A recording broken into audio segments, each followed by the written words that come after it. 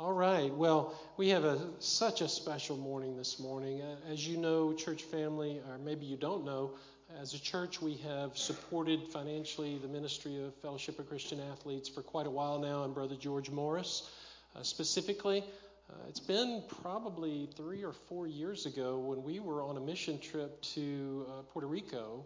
I don't remember what year that was. You remember when that was, Dianara? Do you remember when that was? 18. Okay. Brother George came and delivered a powerful message. In fact, Debbie and I listened to the recording on the way to the airport as we were flying back. But it's been that long, I think, since Brother George was here. Well, since then, the ministry of FCA has grown tremendously, and you can see that by the numbers of people here. And Debbie and I have been on the board of FCA, and it really does become like a family. And God is just growing it so much and so wonderfully. We have a Tuesday afternoon prayer time at noon by Zoom. Thank you, Susan, for always setting that up. And it's just been a real blessing. Well, over the last year or so, Debbie and I have gotten a chance to meet more and more of the people. One is Vince, who I told you was going to be with us today. And I just want to read a little bio because Vince is now on staff with the ministry of FCA. Again, if you're not familiar with FCA, it's Fellowship of Christian Athletes. When we came here, I'll get to Vince in just a second again. We came here 20 years ago. One of our heart's desires was to reach the university, to reach Charlottesville. And we were thinking, of course, like most people, we would minister through the church and do that. But little did we know that God was going to do so much through the Fellowship of Christian Athletes in the university itself. And it's just been amazing to watch what God has been doing. And the staff, again, has grown. More and more coaches open. Student athletes coming to know the Lord. And these guys are just penetrating the sports program there at UVA and growing around us rapidly, moving into Harrisonburg, Louisa Orange, all these places. Yeah, praise the Lord. It is really amazing. It's really amazing. I mean, you know, when you take a secular university like University of Virginia, who would think that God would be able to open so many doors? I mean, we should know that he would do that, right? It shouldn't be a surprise to us.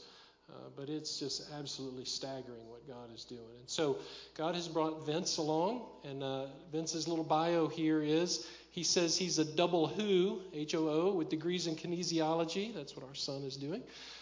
In his undergraduate, exercise physiology as a grad student, UVA football alumni, team captain in 2015, worked as a strength coach for UVA in 16 and 17, and UCLA from 18 to 21 as assistant strength coach, internship coordinator, director of sports science. Moved back here in Charlottesville in 2021 to launch into vocational ministry with FCA. And Vince has become just a dear brother and to Debbie and me, and we just really appreciate him. Got a chance to eat dinner, and we're so excited because he's getting married to Lexi here coming up very soon. Say again? Oh, Susan.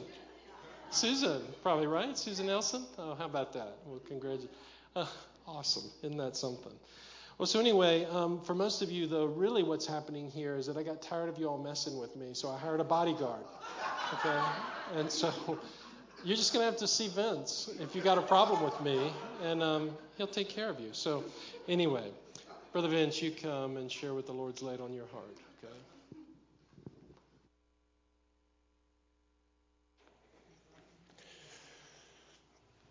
All right.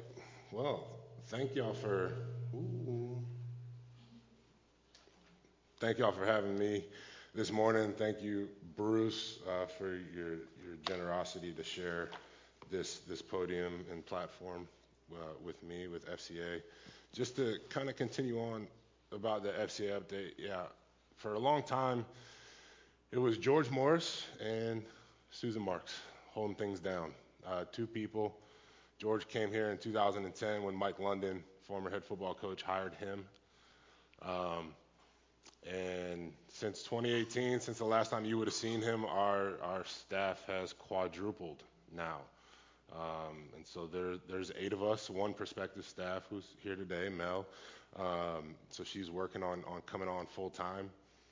And it's amazing to be a part of that growth, to be a part of the impact, and to know the history of where we were as a ministry 10 years ago. I got to the university as a student athlete in 2011. So I was around for the beginning of it, but my formal introduction to FCA wasn't until George started discipling me in 2014. And so my current boss is the man that discipled me. He baptized me in 2018, and in 3 weeks he will be marrying my very soon-to-be wife and myself. And so it is really amazing, and we're very thankful for Bruce and Debbie and for your church in the way that you all have supported the ministry over probably its entirety here in Charlottesville. And just as a testament of what the Lord is doing, there are 2 student athletes here, so I just moved into the role as football chaplain for UVA football, a role that George had held since 2010. So it's the first time this is being passed off, but he's moved up to a little bit bigger status in the FCA world. He's over 19 counties in the Blue Ridge, so he's got a pretty full plate these days, and it's time to start to set up some succession. And so Mike Hollins and Deshaun Perry are here, and I'm going to actually just talk to them for a second. You two being here is a blessing to this house and to this city. And it might seem extremely insignificant right now, but I promise you one day there will be fruit from the 2 of you being here. And I don't know what it will look like or how it will come, but I know it will. And so thank you both for getting your butts out of bed on a day off, on a rainy day. Body's hurting. They've been going through it in camp, and being here. Because the heart that Bruce just shared about impacting the university, a very secular place, is something that is dear to my heart too. I didn't fully see it when I was a student athlete, but I knew that there was walls that existed that made access hard for a lot of different people. And going out to LA, being there for 3.5 years, experiencing what I experienced and just getting a different lens of the world, and then coming back to this place, I can see it very clearly, how high those walls of access are, and division, and everything in the city kind of revolves around the university, but not everybody really has access to it. And so by you two coming out, it helps to chip away at some of that division and some of those walls, and it helps to bless people in the city who have a heart to see the university, its professors, its students, its athletes impacted by the gospel. And so thank you, and thank you all for receiving us. Awesome. So none of that was planned. So let's maybe get to the word, and have just a brief moment of prayer. Father, we thank you for this word that you've given us. We thank you for houses of worship that we can come to dive in, to learn, to hear your word, to pray and to process with brothers and sisters of what it means, how does it affect us, what can we do about it, what are you calling us to? Your word is living and active, and so my only prayer is this morning that you would speak, that you would use this time to communicate your word and your message in a way that it would be effective and active, and it would serve to know the intentions and desires of the hearts in the room and those watching online, that it would separate flesh and marrow from soul and spirit. And so, God, we are open to you. Come and have your way in our hearts this morning. In Jesus' name. Amen.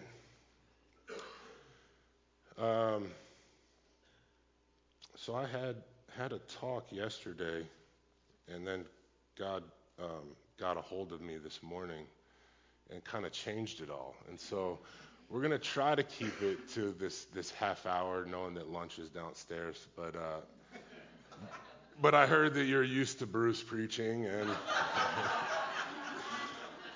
and so it might be okay if I go a little longer. So I'm kind of a stranger in this house. There's a lot of people that I know here, and thank you all for coming. And some of them driving from Charlotte this morning without telling people that they were coming.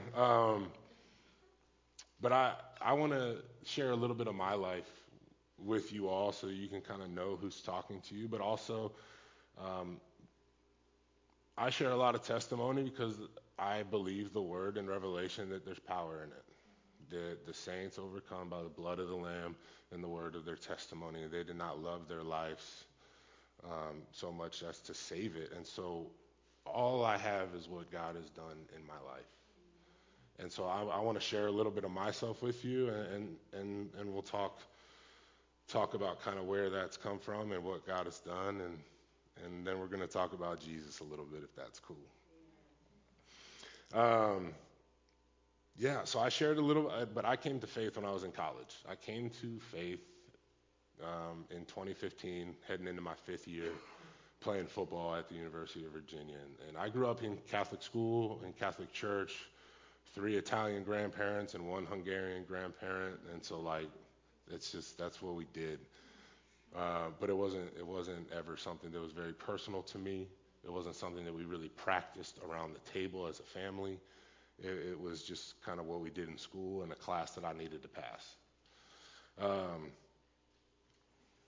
And I came to my faith in 2015, and like I said, George Morse did an awesome job discipling me. He was always there, always present, always had a word ready, always was down to pray. He met me in some really tough times when I was really struggling, as we do when we first come to know and agree with the truth of the gospel. Some things in us have to die. But I walked for a few years kind of living a double life, just not knowing exactly how to get all the way into this life of faith, and all the way out of the life that I'd been living for 21 years. And I was working as a strength and conditioning coach here at the university, and in December 2017, January 2018, we made a move out to UCLA, and I was terrified to go to LA, the city of angels, because I knew that I was going to find out if I was a fraud in my faith or if this thing was for real. Because I was leaving the only Christian community that I ever knew, that I ever had, and going out to this place that you hear about on the news, that you don't really know what's going on, what's true, what's not, but you know some of it's probably not that great, and am I just going to regress and be found a fraud? And so I was legitimately scared. And the Lord used it to make me so dependent on him. I flew back 6 months after moving out to LA to get baptized by George here in town. And God used the story of Jacob, who we're going to kind of lock in on today, to get me to come back, to get baptized. And he showed me some things in my life that I didn't really realize were there, in ways that he was with me, in ways that he went before me and was preparing things for me. And that decision to get baptized was because I knew God was calling me to do things, that he had things for me that I didn't know how to do by myself. And there was just this inner sense that there was something I had to do before I could step into these promises. There was an identity shift that needed to take place before I could step into all that God had for me.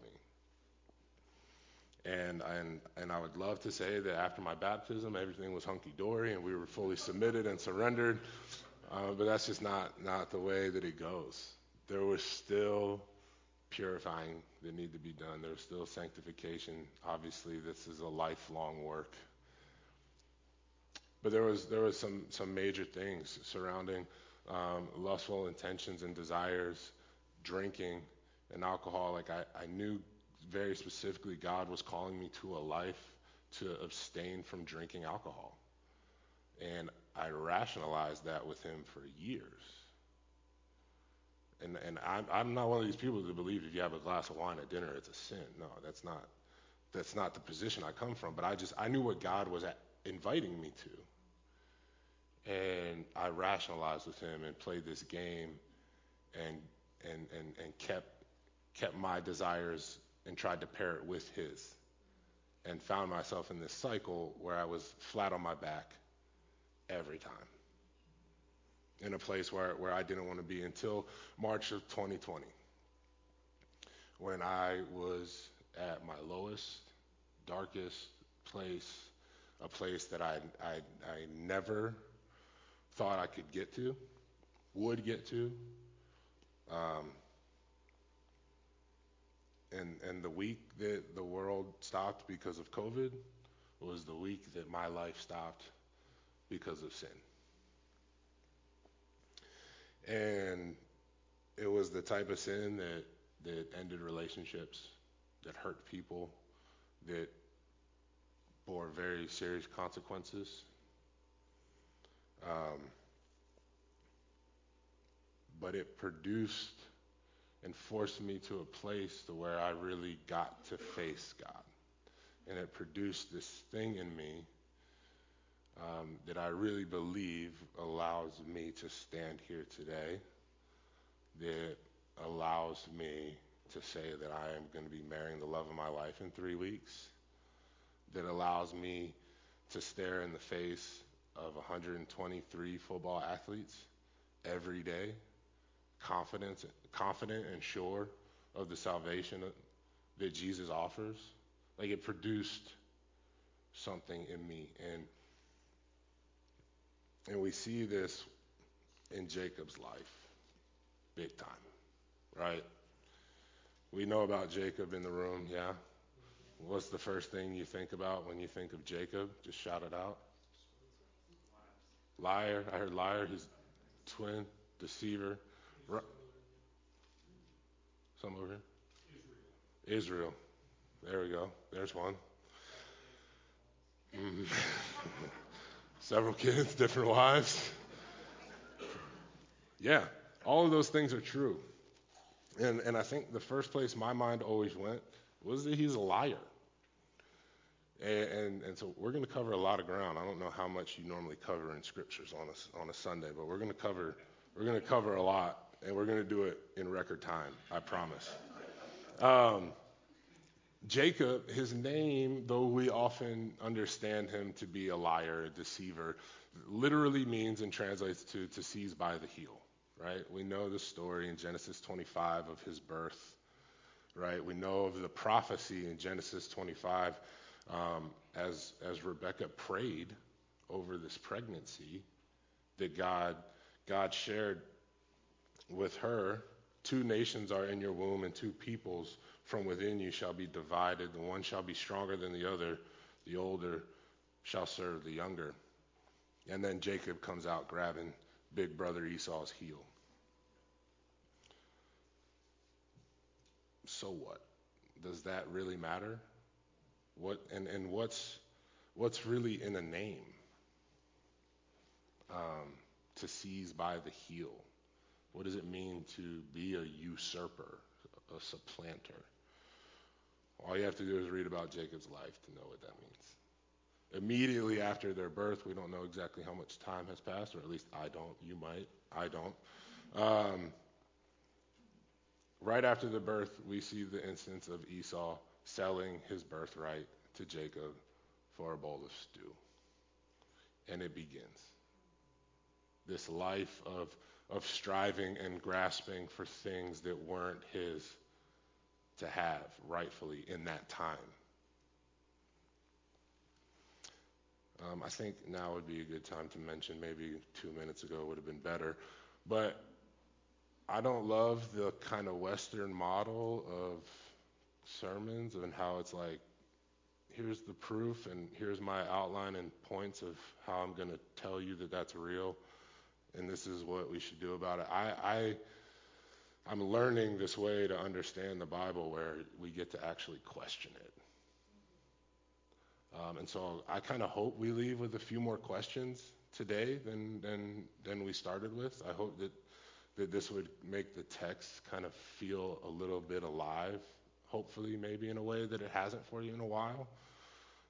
And so we're not going to answer everything, but we're going to question it. We're going to look at it, throw some ideas out, and study what this could mean.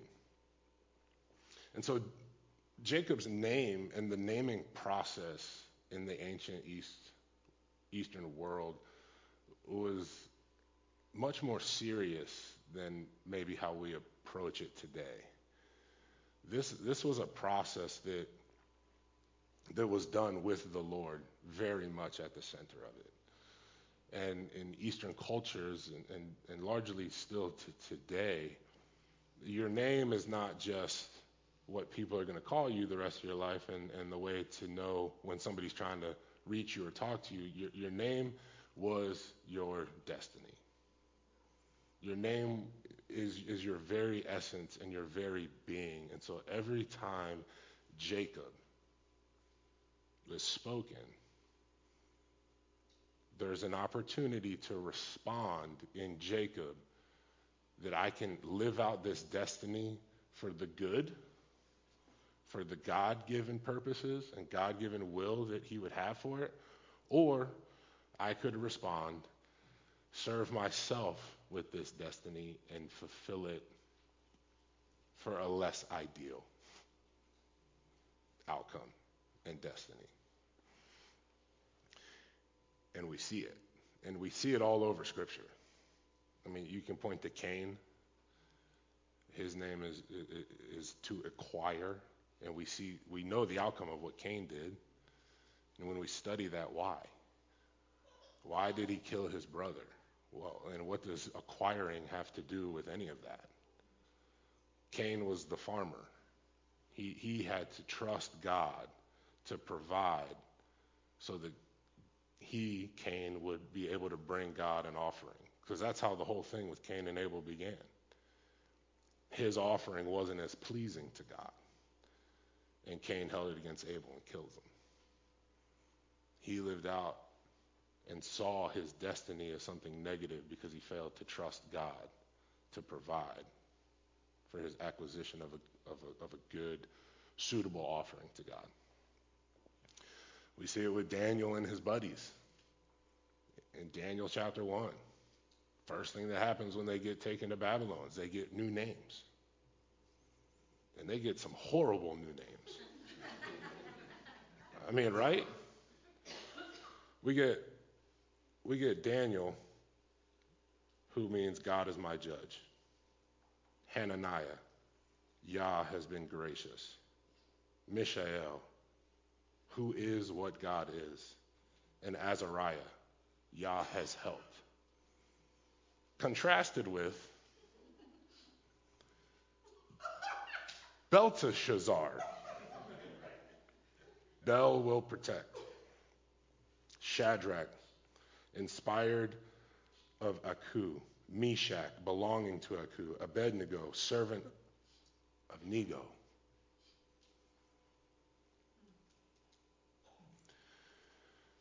The enemy will try to take our God-given destiny and name and distort it so that we would serve his purposes over what God has for us.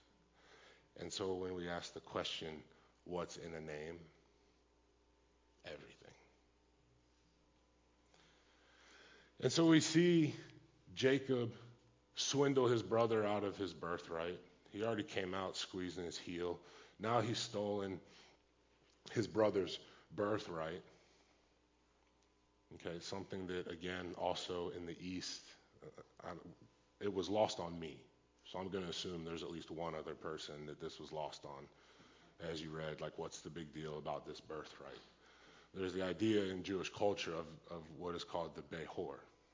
which is the eldest brother. And not only, sometimes we understand and know that the eldest son would get a double portion of the inheritance. Nice. Everybody wants the double portion, but with the double portion comes the double responsibility. And so we could maybe argue that Esau it says in verse 34 of chapter 25 of Genesis that Esau despised his birthright. Esau was a man. He wanted to be out in the woods. He wanted to be killing stuff, skinning stuff, gutting it. He was a man's man. That's what he wanted to do. He didn't want to concern himself with the affairs of the house, of running the operations, of making sure that we had enough stocked up for the winter. And all of that comes with being the Behor, of having that birthright. Does that make what Jacob did right? I don't think so. I don't think anybody would say that. However, we see, and the point is, Jacob grasping for something that wasn't his, striving to attain a thing that God had not yet given to him.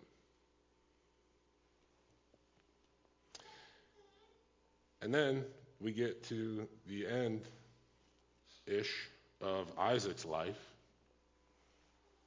and we see Jacob now, with the help of his mom, pull this other ruse over his father to get Esau's blessing. So he already took the birthright, but now he wants the blessing. And again, this blessing is something that Isaac, his father, would have worked on with the Lord throughout Jacob's life. In Hebrew culture, these blessings on sons, and we see it again. Jacob, who becomes Israel, would bless his 12 sons. We can read about that in Scripture. This was a common practice in ancient cultures, and the father was responsible to go sit with the Lord and figure out, God, what are you saying? What do you want to say to my sons? So there was a blessing for the eldest and a blessing for the younger. And so this whole scheme that Rebekah somewhat initiates the plan for and disguises Jacob to confuse his dad, who's now blind. It's messed up. This whole thing was to get that blessing of the eldest son. And Jacob gets a pretty sweet deal. Isaac blesses him in chapter 27 of Genesis, verse 28. May God give you the dew of heaven and of the fatness of the earth and plenty of grain and wine. Let people serve you and nations bow down to you. Be Lord over your brothers, and may your mother's sons bow down to you. Cursed be everyone who curses you, and blessed be everyone who blesses you. Esau walks in right on the heels of that blessing, and he wants his. Why can't you got, Father, you're going to bless me now? Why don't you bless me? Can't you just take it back and give me what's rightfully mine? And I think in my Western mind, like, I don't know, I grew up in school like, oh, I take it back, right? Somebody insults you like, Dad, take it back, right? But our words hold value. And I think a lot of times in our society, we've lost the weight of just what our words can do and what they mean. That was a good one.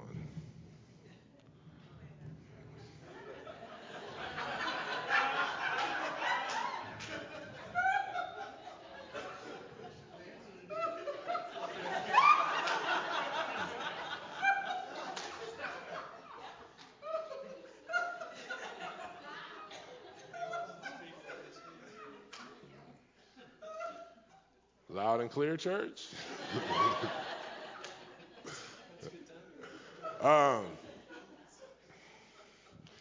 There were no takebacks. There, you, once the word proceeded from the mouth of Isaac, it was as good as done because of the process and the prayer and the understanding that these are not my words, they came from the Lord. So as soon as they go forth, it's done. There's no take back.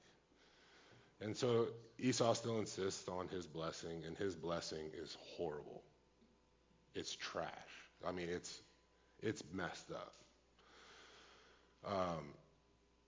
Isaac, his father, answered him. This is verse 39 of chapter 27 in Genesis. The blessing for Esau. Behold, away from the fatness of the earth shall your dwelling be, and away from the dew of heaven on high. By your sword you shall live, and you shall serve your brother. But when you grow restless, you shall break his yoke from your neck. So naturally, there was a little familial conflict. Esau is out to kill Jacob, and so Jacob goes on the run. And it's there on the run that Jacob, at least in our account, for the first time meets God. Or should I say God meets Jacob. Asleep in a place that, at least in the ESV, is not even named. In other versions and translations, it's called Luz, L-U-Z. It's translated as in the middle of nowhere's nowhere. He couldn't be more nowhere, lost in the wilderness. And he goes to sleep, laying his head on a rock. And we'll pick up in Genesis 28:12. And he dreamed, and behold, there was a ladder set up on the earth, and the top of it reached to heaven. And behold, the angels of God were ascending and descending on it. And behold, the Lord stood above it and said, I am the Lord, the God of Abraham your father, and the God of Isaac. The land on which you lie I will give to you and to your offspring. Your offspring shall be like the dust of the earth, and you shall spread abroad to the west and to the east and to the north and to the south. And in you and your offspring shall all the families of the earth be blessed. Behold, I am with you, and I will keep you wherever you go, and will bring you back to this land, for I will not leave you until I have done what I have promised you. And Jacob wakes up and says, wow, as I think we all would. The Lord is surely in this place.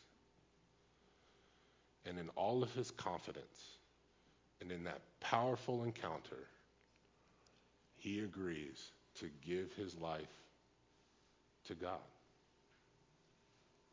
If God will be with me, then, if God will be with me, and if he will keep me in his way, in this way that I go, and if he will give me bread to eat and clothing to wear, so that I come again to my Father's house in peace, then the Lord shall be my God.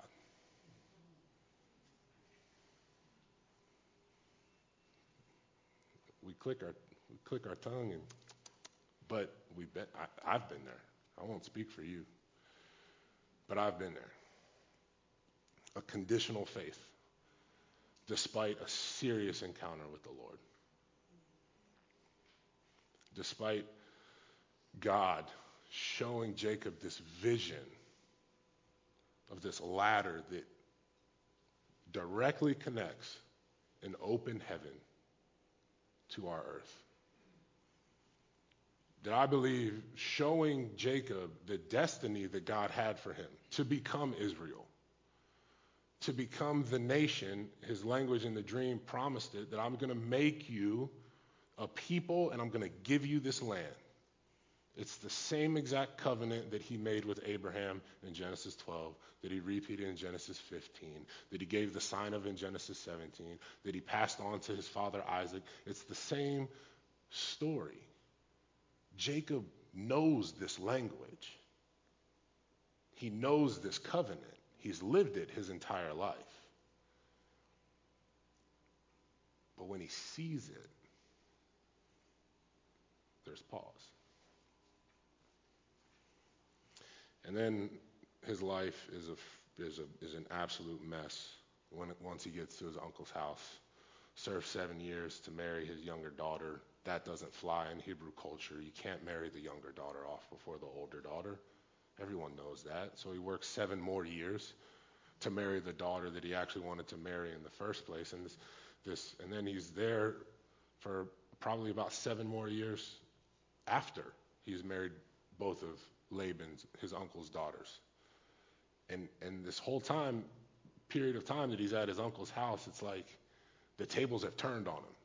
And all of a sudden, this great deceiver and usurper is now getting played by his own uncle. And we see this crazy dynamic to where he gets a little taste of his own medicine, so to speak. And immediately following that, we have him leave his uncle's house, and he has another encounter with the Lord.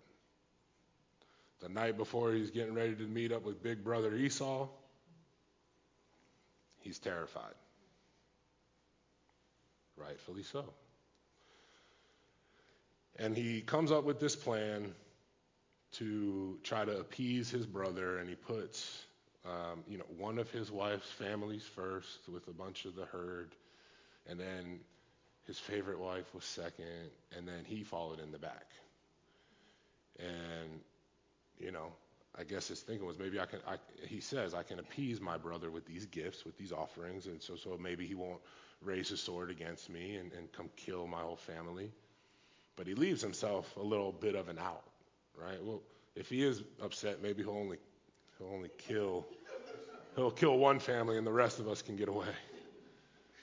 So he's still, after all these years, in this conditional place with the Lord where he's just not quite where we'd love him to be. Not quite upright and trusting the Lord.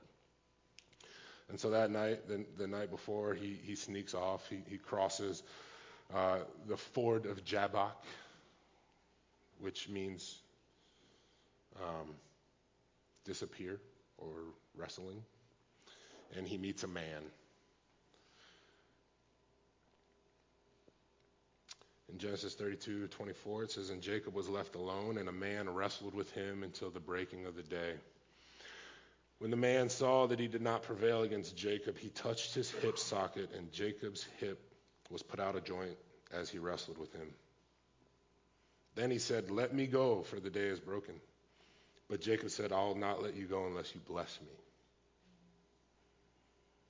And he said to him, 'What is your name?'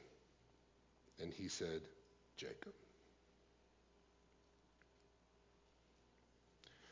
Then he said, 'Your name shall no longer be called Jacob, but Israel, for you have striven or wrestled with God and with men and have prevailed.' Then Jacob asked him, 'Please tell me your name.' But he said, 'Why is it that you ask my name?'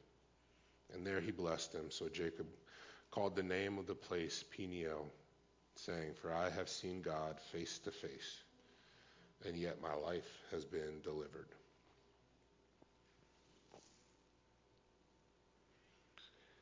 And so we see this fundamental difference in this encounter with the Lord than the last encounter, right? Genesis 28 versus Genesis 32. Jacob's been through some things.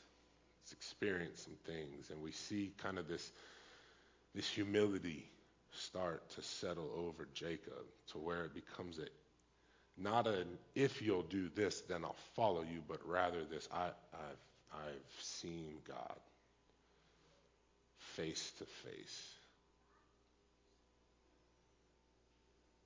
But my life has been spared. He's delivered me. But the text says it was just a man. But we know it was God because who has the authority to change a name? Only the Father. And why would you ask just another man to bless you? You ask the Father for his blessing. And I believe it was in that moment that Jacob wrestled with himself. That in all of his wrestling with the man, with God, with blessings and birthrights and heel grabbing, that when God asked him his name, he was confronted with himself.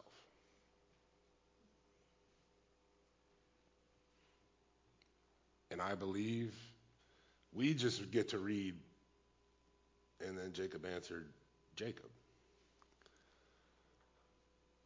But I believe there was a lot more behind that answer that Jacob had to deal with in that moment.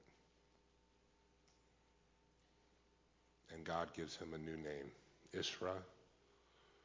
You have struggled, El, against God. Israel.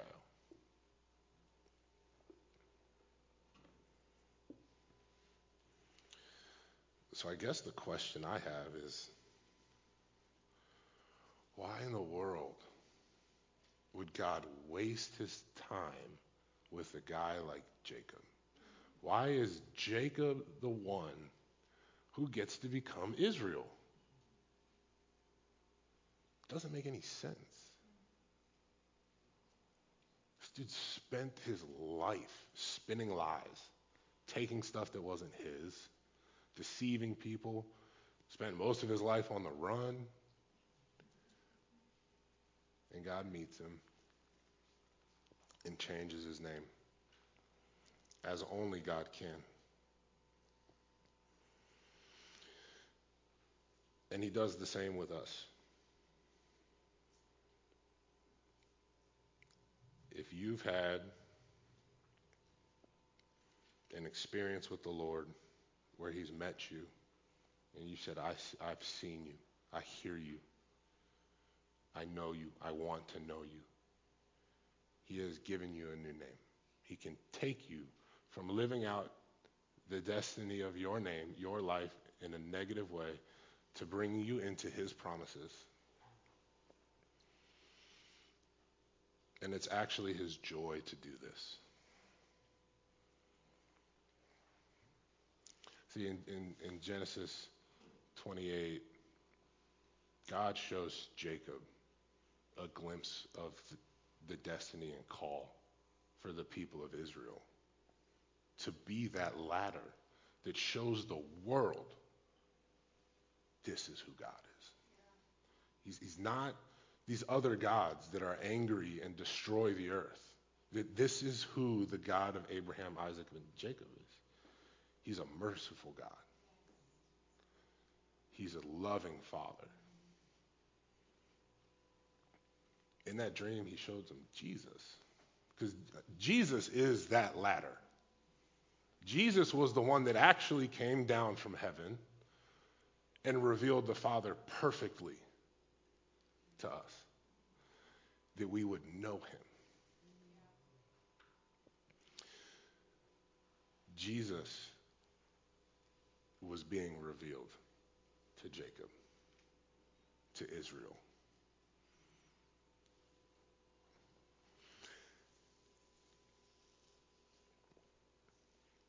And I believe that as a church, we need to refocus on Jesus. I'm so grateful for denominations because just like every person, they uniquely display the image of God to the world. But in all of our denominationalism and church planting and organization, the temptation is strong to miss Jesus. Just like all of our divisions in society between individuals, between race and class and gender, sexuality, it's really easy for us to miss Jesus. And we're worried a lot in these days about social reform, which is a very good thing. But what about reforming our hearts, the church? I'm not a scholar. I'm just not. I don't know a ton. But it's very clear that if you just take a look around, even just our city, that something's happening in our churches. If you take a look around our country, something is happening in our churches. This push for prayer by pastor isn't fake. This is what he does. He does it faithfully for our ministry weekly. And this is a necessary practice because prayer focuses us back to the heart of God, back to his face, to hear from him. And I believe that we're in a reformation of sorts in the church.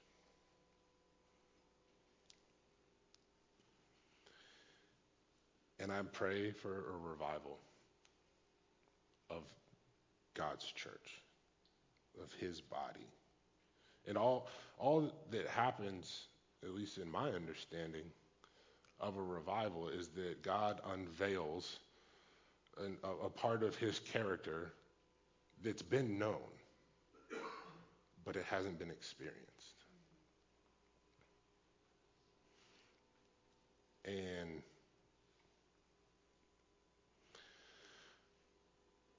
that characteristic of God, of Jesus, that I believe we've been missing, that we desperately need to know, that I know has desperately changed my life, has been Jesus as our high priest.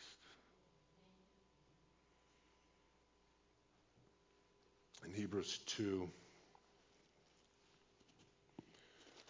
verse 10, it says, "For it was fitting that he, Jesus, for whom and by whom all things exist, in bringing many sons to glory, should make the founder of their salvation perfect through suffering.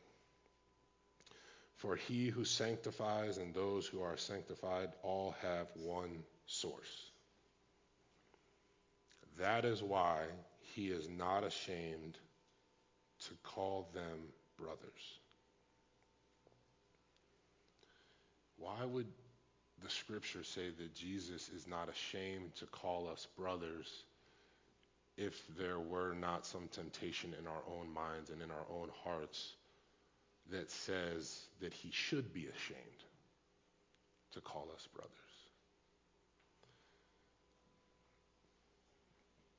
Are you comfortable? Am I comfortable identifying with Jesus in this intimate, familial way? For a long time in my life, I couldn't even look myself in the mirror, much less look at Jesus. And I think we find ourselves in this place where I think we know Jesus as the lamb that was slain. And we know him as the one who has and holds and did what was needed to do the power to save. And there was the temptation that I fell into in my life for years where I was comfortable. I wasn't comfortable there, but I was used to it. So I was okay in my sin because I knew Jesus would save me. It makes sense, and it's true. Jesus is the Lamb of God who was slain for the forgiveness of sins, for our salvation into eternity with the Lord. But eternity is not something that happens when you die. It's right now. Eternity is happening right now. And I believe we need to understand this relationship with Jesus as brother, as sister. Because when we understand that, we know where we come from.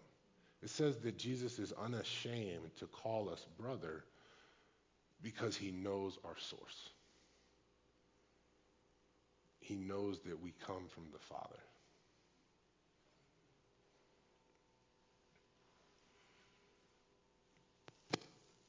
Ooh, sorry. And if we can get past our weakness and our sin and see ourselves the way that Jesus sees us, if we know that we have a high priest who is in heaven alive right now, interceding on our behalf, telling God, look, that's your son. That's your daughter. They are righteous because of what I did. Remember, Dad? Remember? If we could get a hold of that, how much power would we have? How much peace would be in our lives? That's a connection that ushers us directly into family. It doesn't matter what your earthly family looked like. You have a brother and a father that love you. You have somebody interceding for you in heaven, somebody who is alive.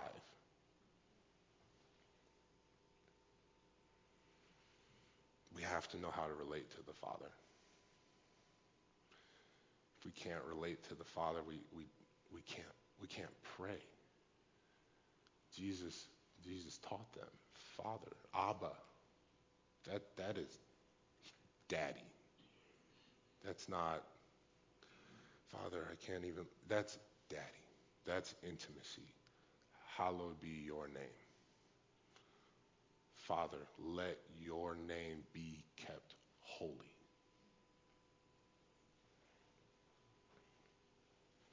It's the heart of prayer. And that heart of prayer, that relationship to Father, that relationship to Jesus is what gives us that sense of belonging. It's what allows us to, as Jacob did, wrestle with God. To wrestle with our past, to heal from it, to grow from it, to be given a new name and a new identity. It's what he has for us.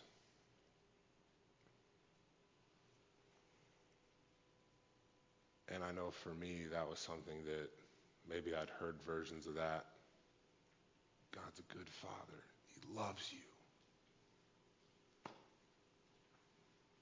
How do I know? Well, just keep reading. Verse 17, Hebrews 2. Therefore, he had to be made like his brothers in every respect.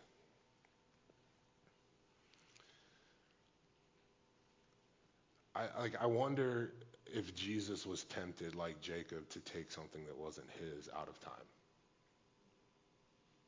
Being the Son of God, God in flesh.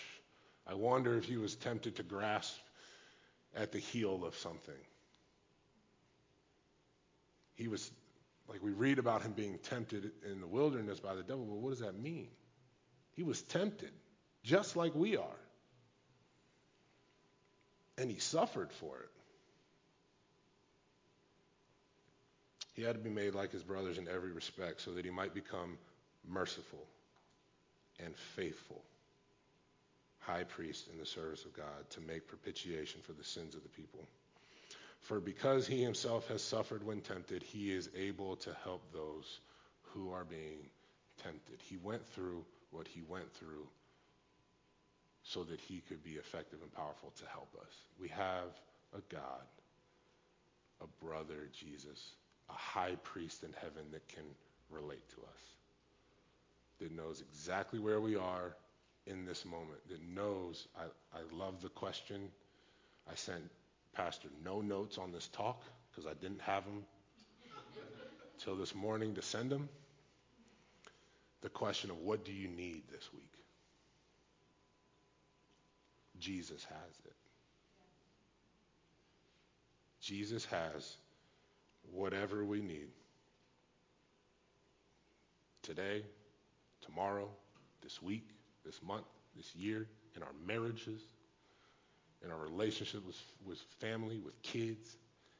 He has what we need because he is our high priest. It's his joy to be doing exactly what he's doing.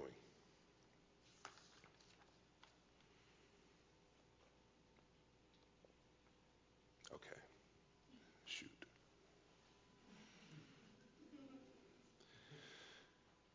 We can rest when we know Jesus. Not a moment before, but as soon as we come to know him, we can rest in his identity as high priest, that he calls us brothers and sisters because he knows us, that he can help us in our temptation.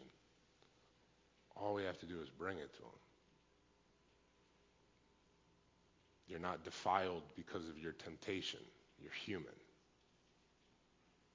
Temptation is not sin. He can help us before we get to the point of sin. Bring it to him. He knows.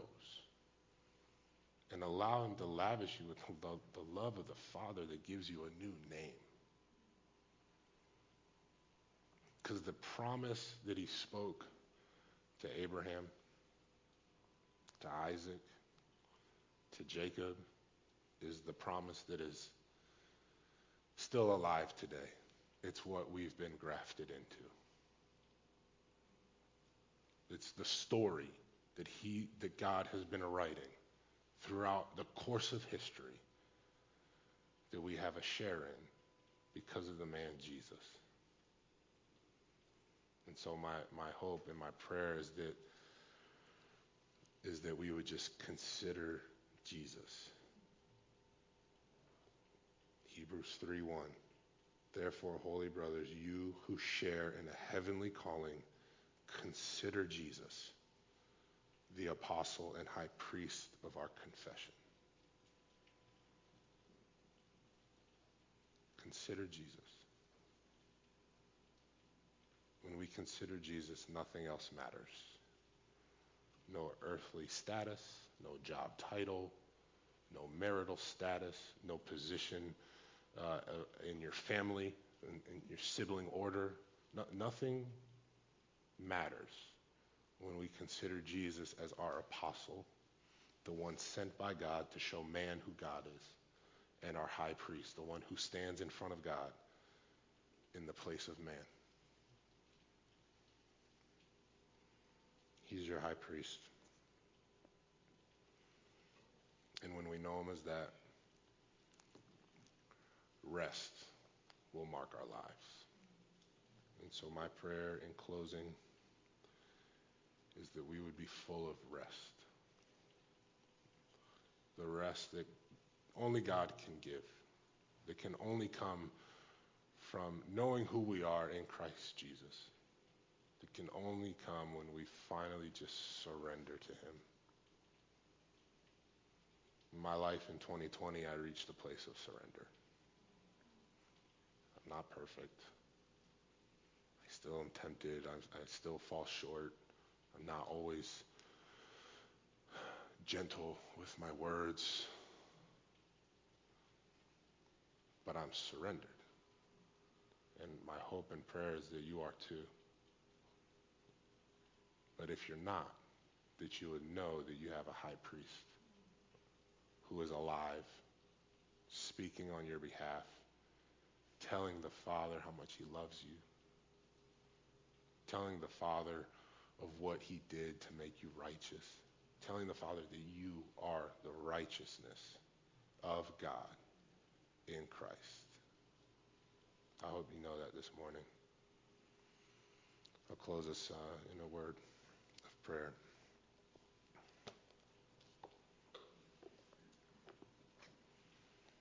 Father, I thank you for the opportunity just to speak and to open your word. It is humbling every time. It's humbling that you choose imperfect people, that you choose us in our flaws and in our fears and in our doubts to write your story of goodness and of love and of an everlasting kingdom coming to this earth. I pray that as we hear and meditate on your words, that the meditations of our hearts would be pleasing to you. Pray that anything that I've spoken out of line or authority or that is false, that you would just strike it from the record books. Strike it from our memories. But God, I pray that the seeds of your gospel would take root in a new way in our hearts, that we would know who you are, and in knowing who you are, we could step into our kingdom identity, into our heavenly calling, to advance the mission of your Son, to see everybody come to know Jesus, come to know the Father. So God, grant us the rest to carry out this work. In Jesus' name, amen. Would everyone stand, please?